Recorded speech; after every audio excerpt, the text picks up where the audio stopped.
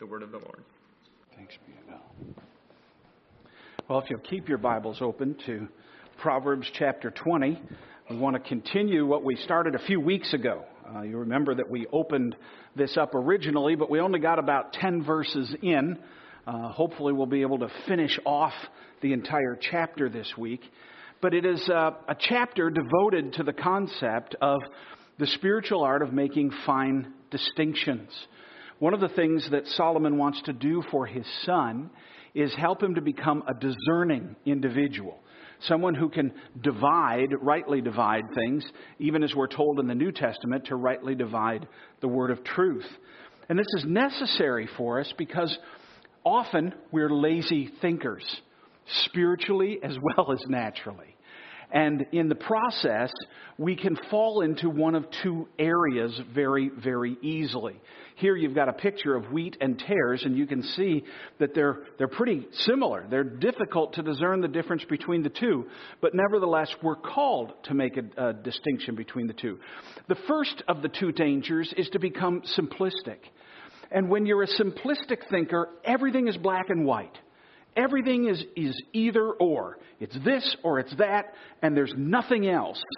And that's a nice way of being able to categorize the whole world. Unfortunately, it's not realistic because not everything functions in exact blacks and whites. And this chapter is laid out as almost like an obstacle course to say, I'm going to give you a bunch of concepts, and I want you to think through what's an absolute and what isn't. How does that work and how doesn't it work? And go through that. The other danger is that of being abstruse, where there's no blacks and whites. Everything is gray. Everything is a shade. And you can therefore, there's no objective truth. There's no true black or white. And in the process, everything can get very distorted and very nuanced, even basic truths. The Bible does have clear blacks and whites. But it also has areas of subtlety and nuance and shades. So we want to be careful as we read here in Isaiah that it's woe to those who call evil good and good evil. There's a distinction. The two are set contrary to one another. Who put darkness for light and light for darkness. Who put bitter for sweet and sweet for bitter. Woe to those who are wise in their own eyes and shrewd in their own sight. So there are clear blacks and whites, and then there's places where we've got to understand. So the greater part of wisdom, as Solomon's relating it to his son, is to understand and discern both realities and to see which one fits where. So he gives us this particular chapter. So not everything exists in strict either-or antitheses, although some do. But nor is every concept susceptible to being nuanced and shaded in a both-and way of thinking. So here's this primer, and we worked through the first 10 verses last time, and now we want to work through a few more. We're going to pick up in verse 11. Verse 11 says this, even a child makes himself known by his acts, by whether his conduct is pure and upright. Now, this is not an absolute, but it sure has a lot of weight to it. Charles Bridges, a commentator from another age, wrote this, parents should take note of their children's early habits. Generally, the discerning eye will see something in the budding of the young tree that will indicate how the mature tree will grow. The child tells us what the man will be. No wise parent will pass over little faults as if it is only a child doing childish things. If a child is deceitful, quarrelsome, obstinate, rebellious, and selfish, how can we but fear for his future as he grows up? And that's true. You see those things in your children. But that's not the whole story. And this is where wisdom comes into play. We must never forget that while those are true, because we're all born in sin and we're going to manifest these things, nevertheless, we serve the God of hope. We serve the God who gives a gospel and a spirit that transforms and can begin to root out these tendencies and move us in a different direction. So we don't despair of His grace, even though we reckon with the reality of the verse that's given to us. We don't doubt His faithfulness. We hold on in patient hope. Tears of despondency will be exchanged for tears of joy, says Bridges. People are best known by what they do and not merely by what they profess. That's true. Keep an open eye. But nevertheless, we also serve a God of grace who can change hearts and move us. Verse 12, and this actually moves us to the core. This is, if you will, the defining verse for the entire chapter in helping us understand where he's coming from. The hearing ear and the seeing eye, the Lord has made them both. In sorting this out, I wrote Dan Savage, our resident scientist on the eye, and I asked him the question, how many distinct colors can the human eye discern? He gave me a 3-page answer, followed by, which I didn't understand, but he's brilliant, and I'm a bit of a stump. But anyway, he came down and he said, let me answer it the best I can. Somewhere, depending on who the expert is, between 100,000 and 10 million distinct colors. Now, the point is, God has equipped us to make fine discernments. And when we won't, we're denying part of how we've been made in the image of God. We're equipped for this. Not only does the eye see in amazing ways, so the ear. We can hear, typically the human being can hear anywhere between 20 cycles and 20,000 cycles. That's a lot of different sounds in between. And we're meant to be able to distinguish. We're meant to be people who read and understand and interact with truth in a discerning way, and especially all things through the filter of God's Word and ultimately the filter of Christ Himself, who is the truth through whom we see all things. This is what we're called to. And so Solomon mentions this. He goes back. God's truly given us great gifts of perception, but mere perception, unfiltered or uninformed by God's revelation, can never truly discern the truth. This is why we can have so many competing worldviews around us, that even though we can make distinctions, we can't arrive at the ultimate truth apart from the revelation of God. Let me just give you a quick example. It's true, for instance, that Israel's first king, Saul, was robust. He was tall and handsome and capable. But when Samuel is sent to find a successor to Saul, those are not the qualities he's told to look for. So we read in 1 Samuel 16, the Lord said to Samuel, don't look on his appearance or the height of his stature, because I've rejected him. For the Lord sees not as man sees. Man looks on the outward appearance, but the Lord looks on the heart. I'm discerning deeper, and I want you to discern deeper than those outside things. Everybody likes, during the days of, and some of you are so much younger than I am, but when President Kennedy was elected and he had Jacqueline as his first lady, all the stories were about Camelot. Here's this handsome couple. Here's this beautiful representation. And shouldn't that then demonstrate how good they'll be? No. It's interesting that if you look at the statistics, people who are over 6 foot tall, especially executives, earn typically much more money, at least 20% more a year, than people who are under 6 feet tall. Why? Because people above 6 feet tall are smarter or better? Well, in my case, no. But because appearance means more to us than it does to reality. And we've got to be careful we don't go there. One of the most fascinating things found in early church history is a description of the Apostle Paul. That he was not much above 5 feet tall, and that he was bald, and that he had bowed legs and a very large nose.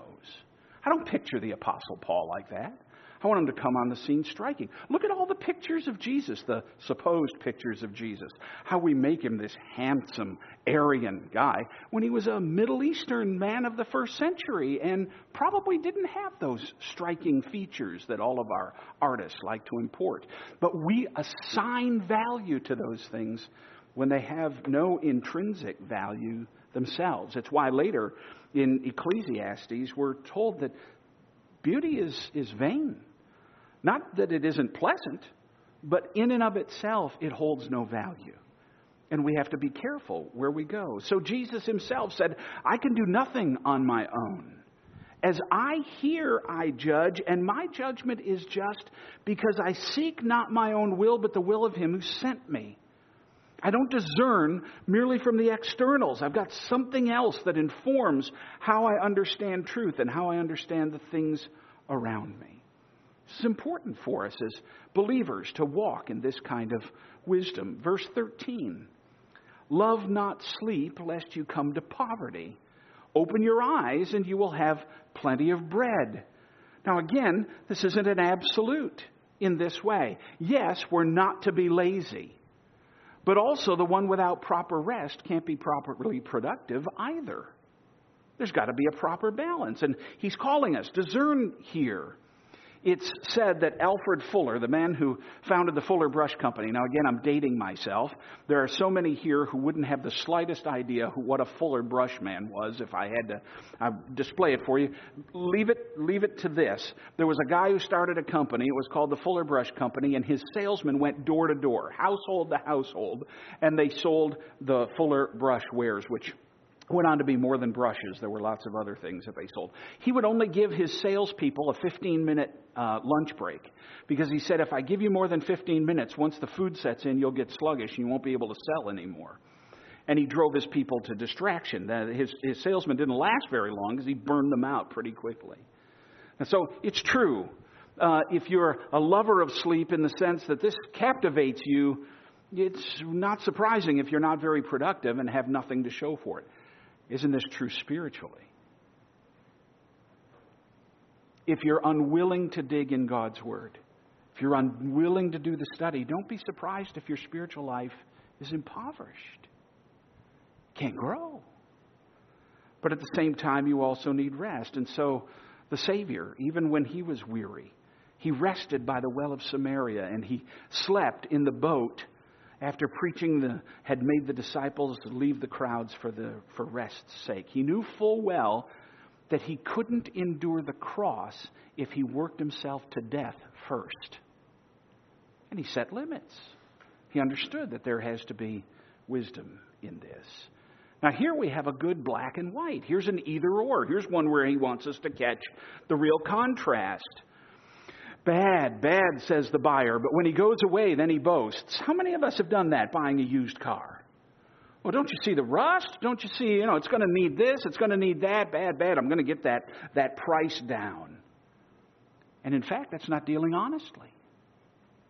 In fact, it's trying to take advantage of the other person.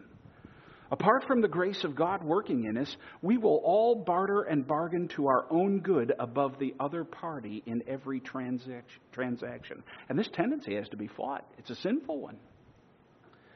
That's not just good business sense, it's willful deception.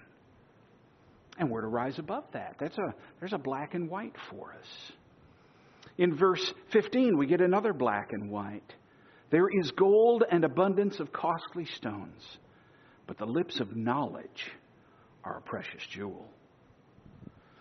How we need to examine what is most precious to us and why. And here, knowing truth ranks above wealth, even an abundance of wealth. One of my favorite of the old Puritan writers is John Flavel. In one of his wonderful books, series on the glories of Christ, he has this phrase, which is always, I just love this. It is the most sweet and comfortable knowledge to be studying Jesus Christ. What is it but to be digging among all the veins and springs of comfort? And the deeper you dig, the more do these springs flow upon you. How are hearts ravished with the discoveries of Christ in the gospel? What ecstasies, meltings, transports do gracious souls meet there? Doubtless, Philip's ecstasy, we have found Jesus, was far beyond that of Archimedes. A believer could sit from morning to night to hear the discourses of Christ. His mouth is most sweet. Let us compare this knowledge with all other knowledge, and thereby the excellency of it will farther appear. All other knowledge is natural, but this is wholly supernatural. No man knoweth the Son but the Father. Neither knoweth any the Father save the Son, and he to whomsoever the Son will reveal him. The wisest heathens could never make a discovery of Christ by their deepest searches into nature. The most eagle-eyed philosophers were but children in knowledge compared with the most illiterate Christians. What it is to know Christ. To have had the eyes opened to who He is. And how that transcends everything in this life, because everything in this life will perish. It doesn't mean that we don't accumulate knowledge, but we understand the difference here. And just think about it. If you're a Christian here today, you know God because Christ has opened your eyes. He's revealed Him to you. There's no other way you could know Him. And how precious is that? Do you realize how supernatural it is that you're a Christian? That you know God, that you know the gospel of grace. These aren't natural things. They can't just be absorbed by the mind. This is the working of the Holy Spirit, tearing the scales off the eyes, overcoming the obstinacy and darkness in the heart, and bringing truth to bear in your soul that will last for eternity. It's a marvel that you're a Christian. You're a walking miracle. And if you don't know Christ today, plead that He'll open your eyes. He doesn't refuse those who come.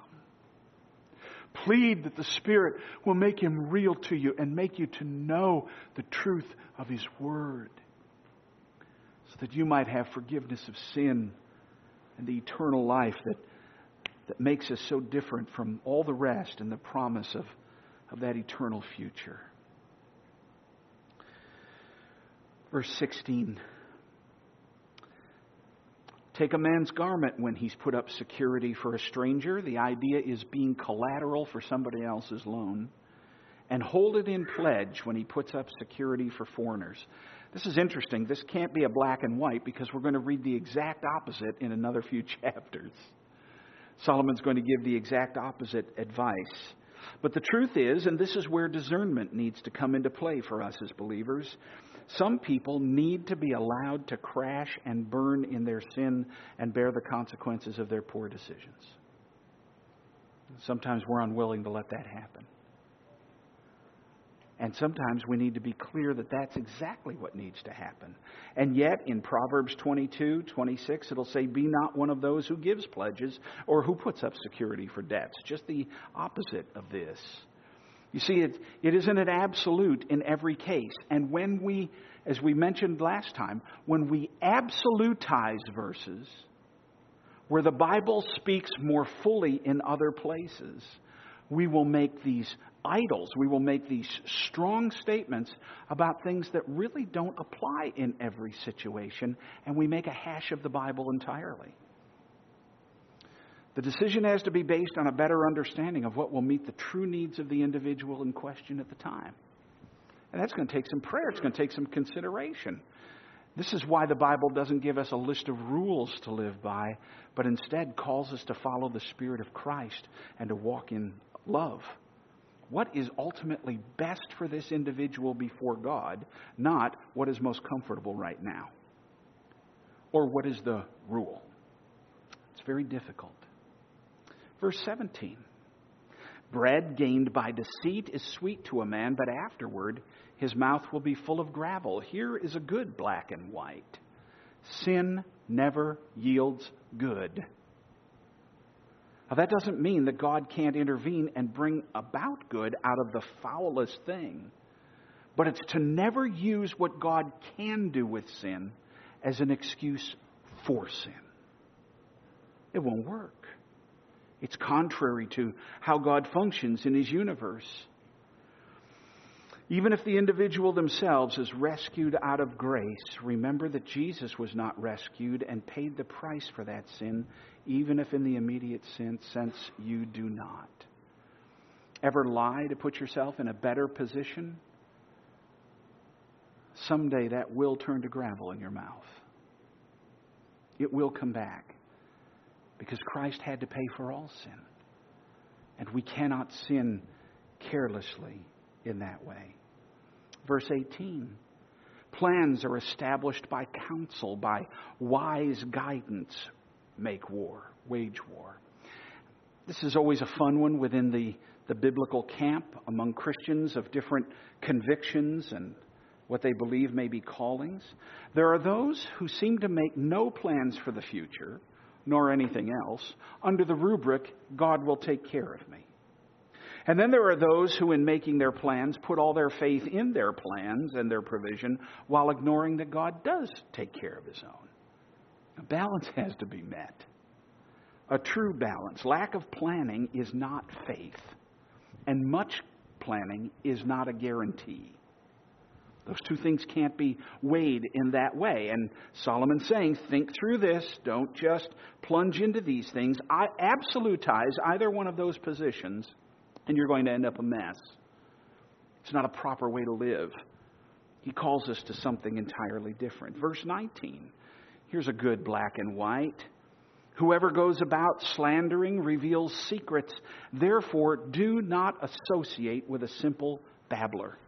My wife and I were talking to someone the other day, and she said in the middle of the conversation, now I want you to listen very carefully to what I'm going to say, because I don't repeat gossip, so I won't say it a second time. That's excellent. Revealed the concept, didn't it? Those who are gossips, who like to spend their times bandying about the lives and actions and circumstances of others to no positive good, are to be avoided. Just avoid them. The text doesn't seem to care about who it is we might be slandering or gossiping about, or whether or not the stuff is true, or whether or not the person is saved or unsaved. The principle is about how we talk about other people. And to avoid those who make it their habit to be digging into other people's lives and making judgments and not dealing with truth. A simple babbler, the Hebrew term that's used here, is one that has no discretion in their speech. They just blab out stuff irrespective of who it hurts or why. You want to see this?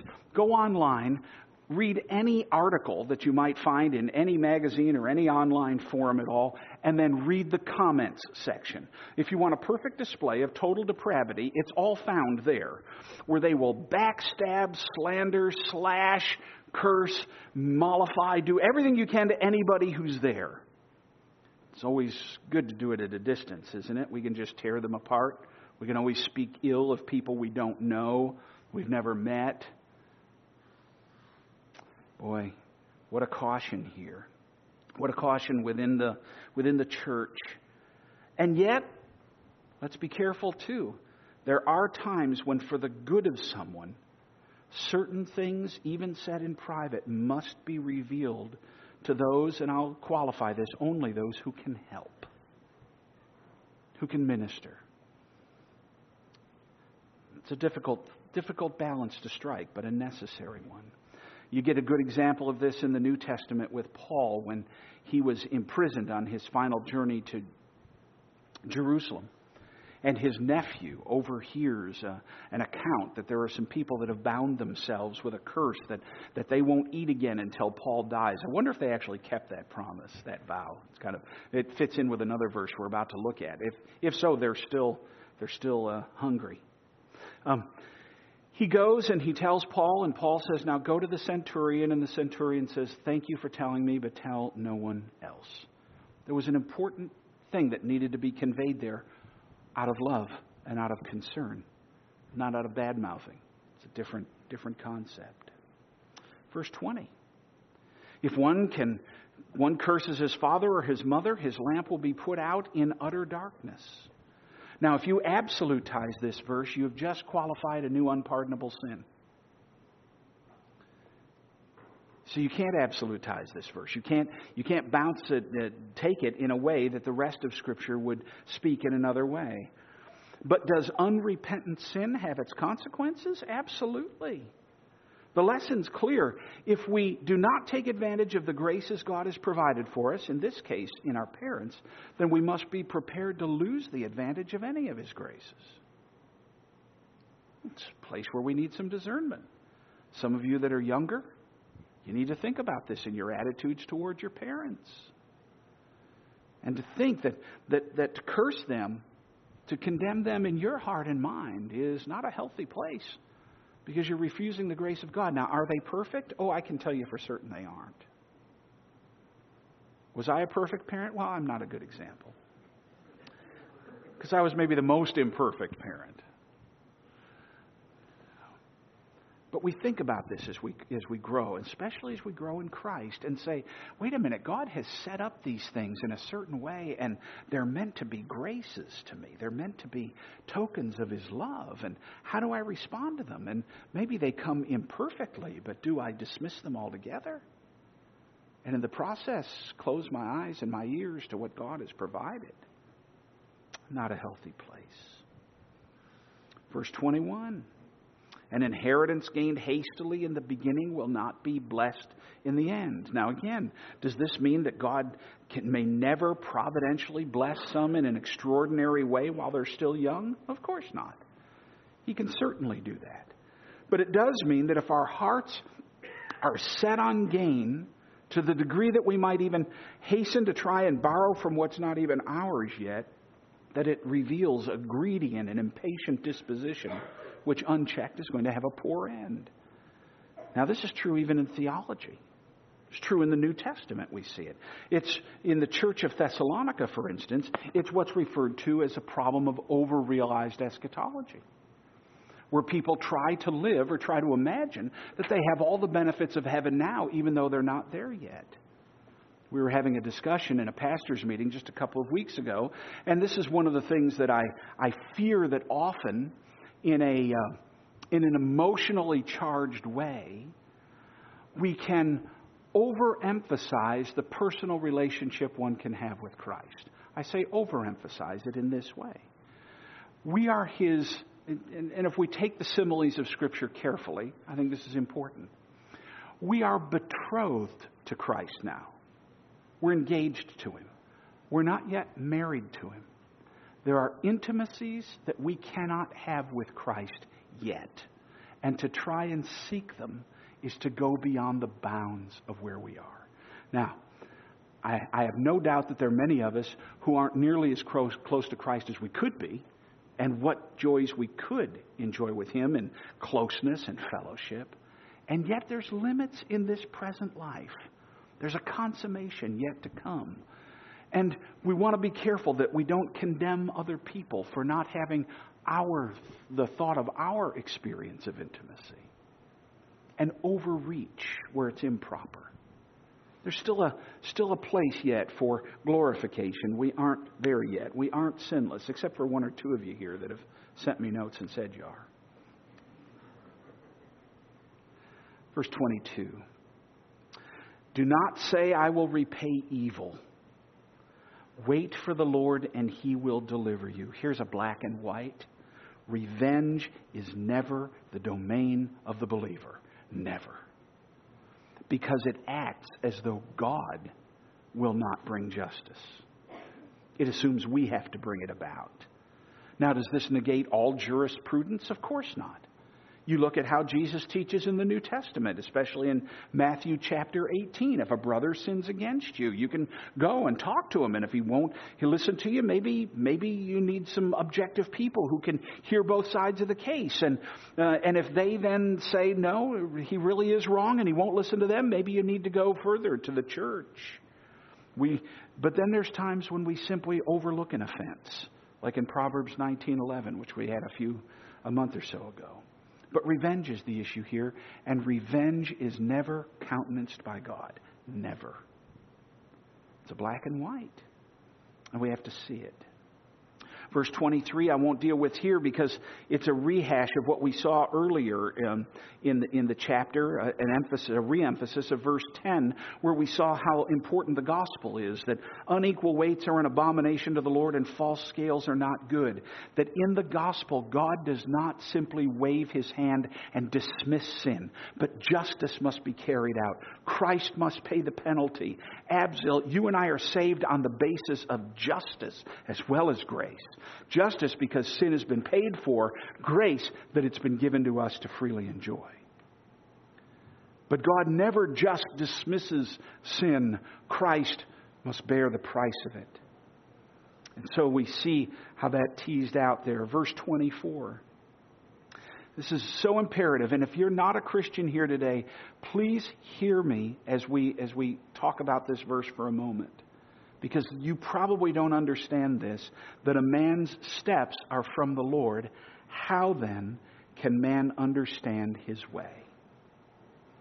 Now, there's a couple different applications of this, but this one I want to bring back to your remembrance out of Acts chapter 17 in Paul's discourse on Mars Hill, where Paul elucidates these truths. He made from one man every nation of mankind to live on all the face of the earth, having determined allotted periods and the boundaries of their dwelling place, so that they should seek God and perhaps feel their way toward him and find him.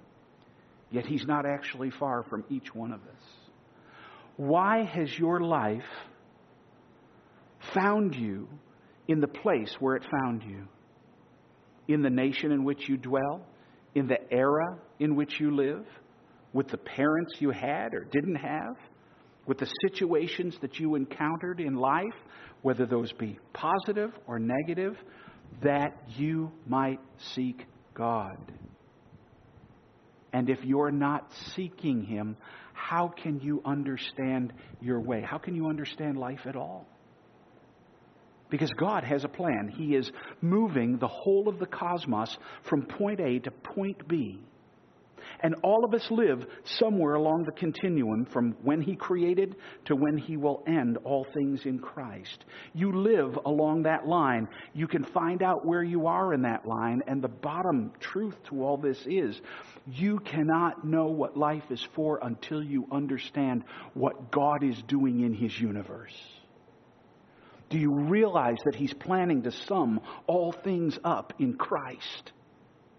And if you're walking on that path so that you're intentionally moving toward that end yourself, good, you're in the right place. If you're not, and you're outside of Christ, then when he sums up all things in Christ, you will be subject to judgment and kept out of the kingdom entirely.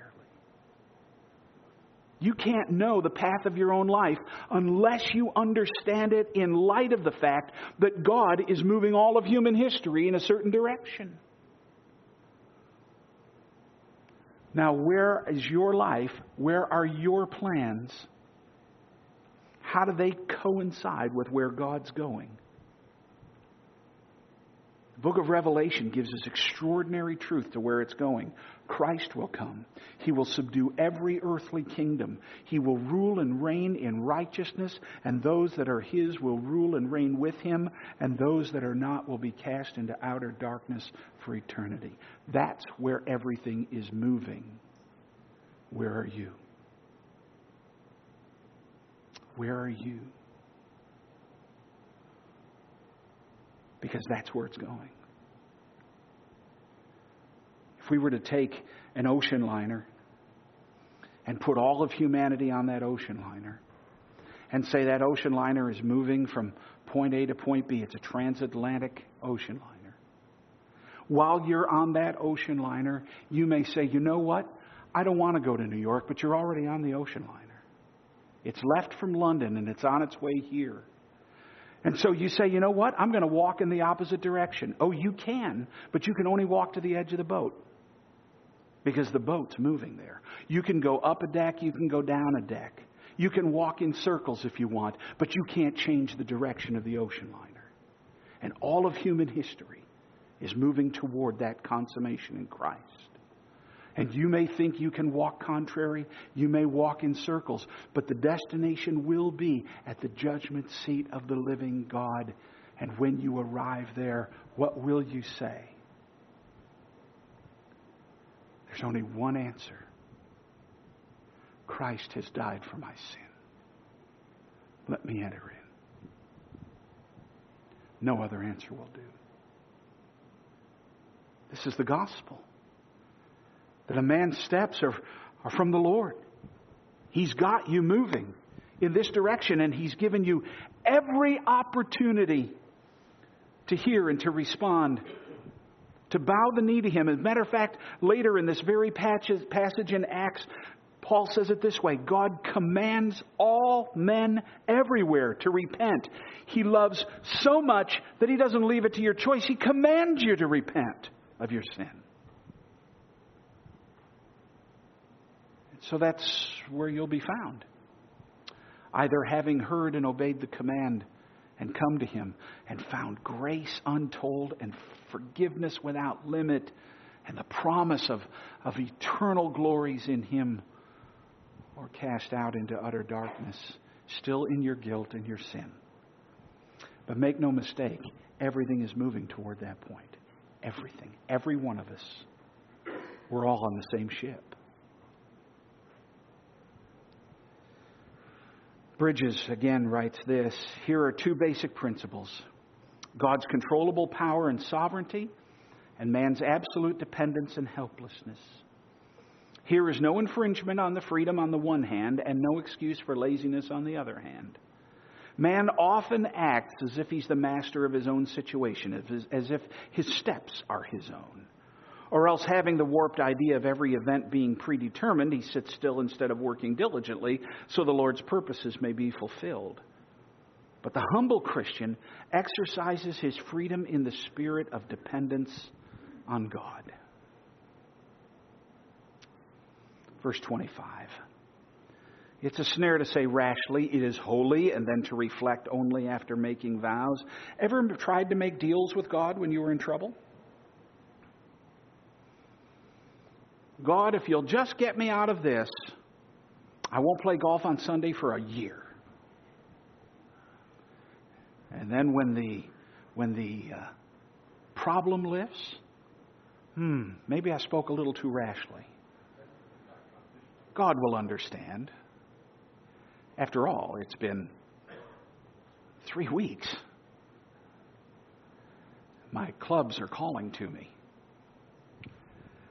Now, am I somehow saying playing golf on Sunday is a sin? No. I'm saying that vowing rashly is the problem. It's always a sin to try and bribe God, or simply in a moment of emotional charge to make rash vows that you later need to recant from. That's why I never want to press people in one sense in terms of making a commitment to Christ, because I want you to know truth and wrestle with the reality of it first, and not just make a knee-jerk emotional response. And then later say, maybe I jumped too quick. This is not a prohibition against making vows to the Lord either. It's a caution to be careful and thoughtful and deadly serious when you make a vow to God. One thinks easily of Jephthah in the book of Judges, how he vowed to sacrifice to the Lord the first thing that came out of his house if God would just give him victory in the battle. God had already told him He planned to give him victory in the battle. But he wants to kind of get some insurance. And he thinks his insurance is making this vow. So he makes this vow, and when he comes home, his daughter's the first one who comes out of the door. And it's one of those tragic, warped ways in which Israel had fallen so far from understanding grace and God's ways. Whether you understand that as a parable, or whether you understand it as his daughter was just committed to perpetual virginity, or whether he really sacrificed her, I'll argue in other places. But he had made this vow rashly. And as we saw in another place in Proverbs, what he needed to do was go and unentangle himself, confess and repent of his sin of having made the vow in the first place that he had no right to make. But we don't want to be in that position. None of us do. Verse 26. A wise king winnows the wicked and drives the wheel over them.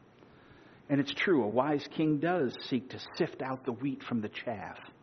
But he may, as Christ teaches the disciples in Matthew 13, wait until the most opportune time to do it. He might not do it right away. It's not a mandate for immediate action or to act rashly. It's a call to understand what certain things need to be looked at. Verse 27. The spirit of man is the lamp of the Lord, searching all his innermost parts. Most commentators would agree that the concept here is that God still allows the conscience to function within the individual. Now, it's true, the conscience can be seared, it can be misinformed so that we can think certain things are sin that aren't, and think things aren't sin that are, and that needs to be clarified. But God has a means of searching out the depths of our souls and the innermost thoughts and motivations. And the spirit of man, this conscience, it needs to be informed by the Word of God so that we walk in truth. 1 Corinthians 8 through 10 deals with this in great detail. I wish we had time to unpack that, but we don't. I need to run through the end of these and get to some applications. Verse 28, steadfast love and faithfulness preserve the king, and by steadfast love his throne is upheld. This may be one of the single most startling statements regarding the complete antithesis between this present world and all authorities in it and the supremacy of God as he rules his universe that can be had in the whole of Scripture. There is no human agency that has ever ruled in authority over men, politically or however we want to look, whose main principle has been steadfast love and faithfulness. What a government that would be. What a call in our homes as parents. What a call to us as ministers or elders in a church. That this is the model of God's sovereignty. The way that he rules as the king. It's steadfast love and faithfulness that preserve him in his rule. And by steadfast love, his throne is upheld. Wow. What an extraordinary contrast to anything the world has to offer. It's a blessing for God to give godly leadership in his steadfast love, and he may also give wicked leadership out of the same steadfast love when he needs to call his people to repentance and to seek his face once again. And we have to remember that mere pleasantness or external ease is not always a sign of present favor. Unfortunately, the way that we think about prosperity in our age and in our culture makes us think that if we have God's favor, we'll necessarily be wealthy and comfortable and at ease. And that's just not so. What an antithesis. Verse 29, the glory of young men is their strength, but the splendor of old men is their gray hair. There is no comparative value in being young versus being old. Each stage has its own opportunities for service in the kingdom. Unfortunately, we like to absolutize this, and when we do, then all of the future is about young people, and old people are to be disregarded, or in some cultures, you honor everything that's old and every person that's old, and young people are to be relegated to the realm of the frivolous. And the Scripture says, no, it's neither one of those. Each has their own richness. Each has their own gifts and graces that they bring to the fore, and we've got to be able to use both. So to say that our future all rests in the youth is to disregard those God's already given. And this is one of the reasons why church history becomes so important, and reading those that have gone before us. And to disdain youth because they are young is to disregard what God's going to do. And so some of us, as we get older and we get a little more cranky and younger people irritate us more just because they're young and being young, like children are children, and all of a sudden when you hit 70, children aren't supposed to be children. They're supposed to act like adults. Not so. And he calls us to balance, to a right way of handling this. And then verse 30. Blows that wound cleanse away evil, and strokes make clean the innermost parts. Does that mean that all pain and suffering is inherently good? No. It's not the statement. We began by referring to Isaiah warning us not to call evil good or good evil. Some acts are evil and we have to call them evil, even under God's sovereign hand. What it does mean is that every pain and sorrow, if you're a Christian, because of Christ's redemptive work, can be a means to deal with the evil in our own hearts. The evil that often goes undetected until some sharp blow brings it to the surface. And after all, if we're really in the business of wanting to deal with sin in our lives, it's when we're really crushed, when we're really bruised, when we're really hurt, that sin will start to make its evidence. And that's when we need to deal with it. How God uses such things. Let me give you 3 simple applications and we'll close here. Application 1. Even those things that God made for us, those things made for us by God, can be misused and abused. That's why we've got to be careful with God's Word. This whole passage has been lined out to say, be a careful reader. Look for things that need balance. Look for things that are black and white. Look for things that are shaded, and be able to distinguish between the two. Because if we don't, we can abuse even the most precious truths in God's Word.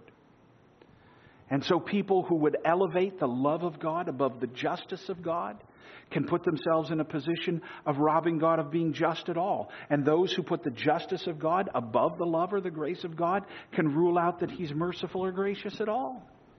And we can't allow those to happen. Well, we've got action up here. Even those things made for us by our God can be misused and abused, and we have to be so careful with them. And why this discernment that Solomon's trying to build into his son here becomes so important. Secondly, and I speak this especially to myself as I recognized my advanced age creeping up on me.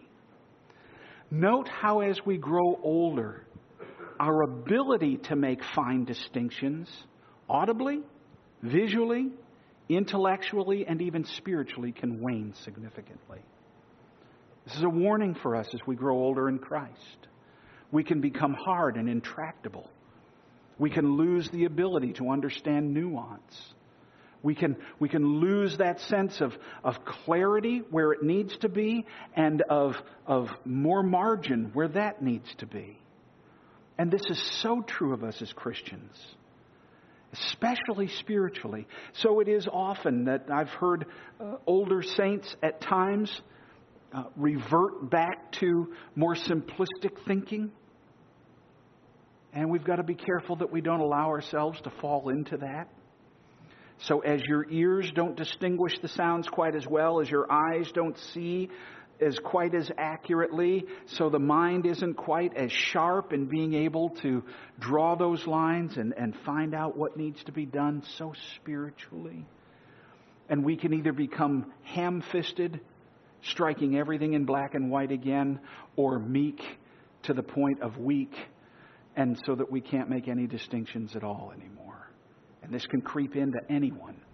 And it's especially necessary for us as believers as we deal with biblical truth, so that we hang on to what's solid and clear and black and white, and at the same time leave room for growth and understanding. But then lastly, all things in Scripture must be compared with one another, and especially with an eye toward revealing Christ. Everything. If you haven't thought through how this either reveals the character or the reality of Christ and His saving work, you probably haven't worked through the passage thoroughly enough. It's all got to come back to Him. All things in Scripture have to be compared with one another. Now, let me be clear. The gospel is not broad and indistinct. There is absolute content which must be believed. That's just so clear in Scripture. And yet people also have very faulty ways of describing their experience of having understood the gospel and come to Christ. And I've got to leave room for both of those. There are some genuine believers who have a very poor time articulating the truth of the gospel regarding their own salvation. And we help and we grow and we interact with one another on that. The Scripture says we must be born again, but not everyone perceives or understands how they got there identically. And we need to grow in grace and truth and work through that. There's no question one must believe that the God-man is Jesus Christ, though exactly how He is both may not be scientifically understood with the equal clarity from all those that apprehend the truth.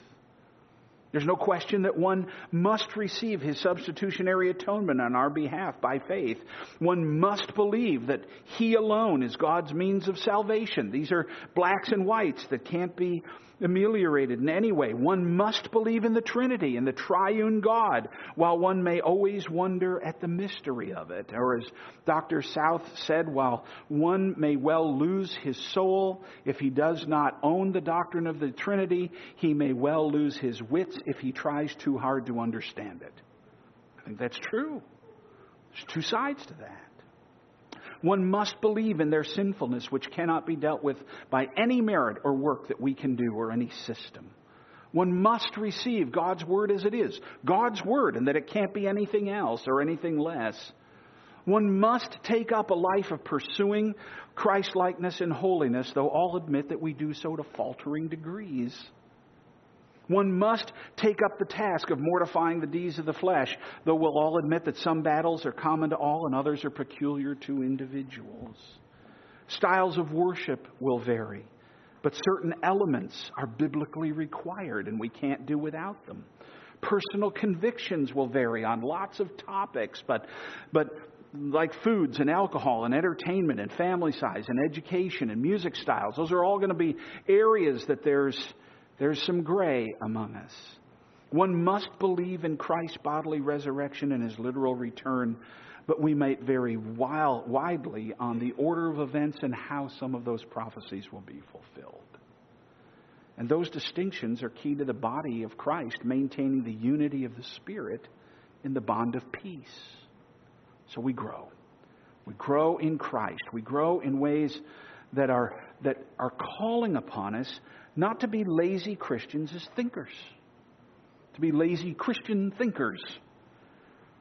To think about things seriously and in depth. And not to say, oh, well, that's too hard. I just want to have absolutes, blacks and whites. There are blacks and whites. There's plenty of them in the Bible for you. Or, I don't want any blacks and whites. Isn't everything a matter of opinion? There's plenty of places where there's variance. But there are both of those in God's Word.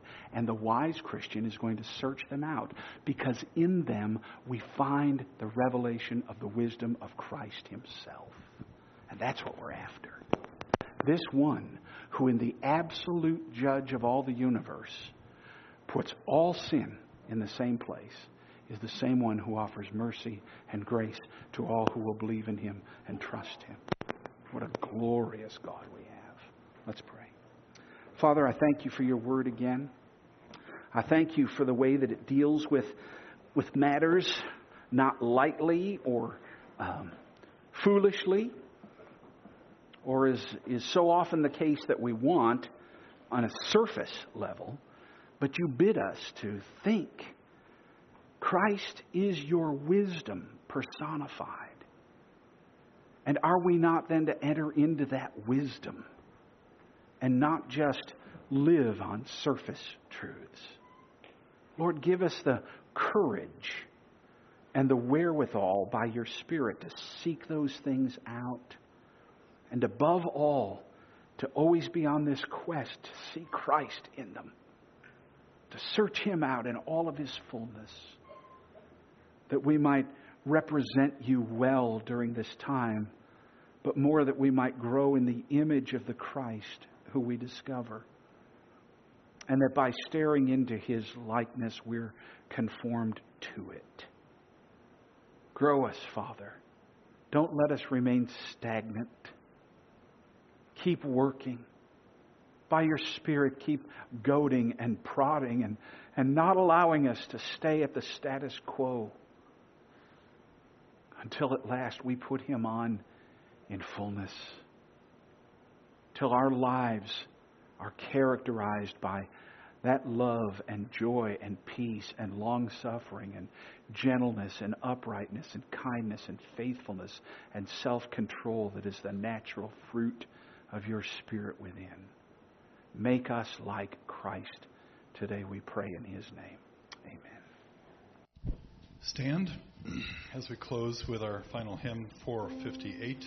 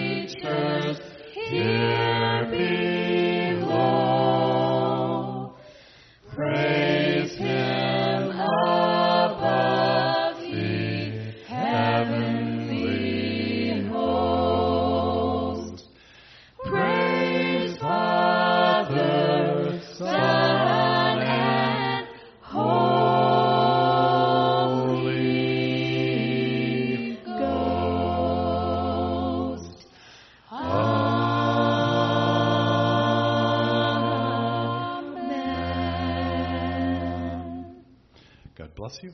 You're dismissed.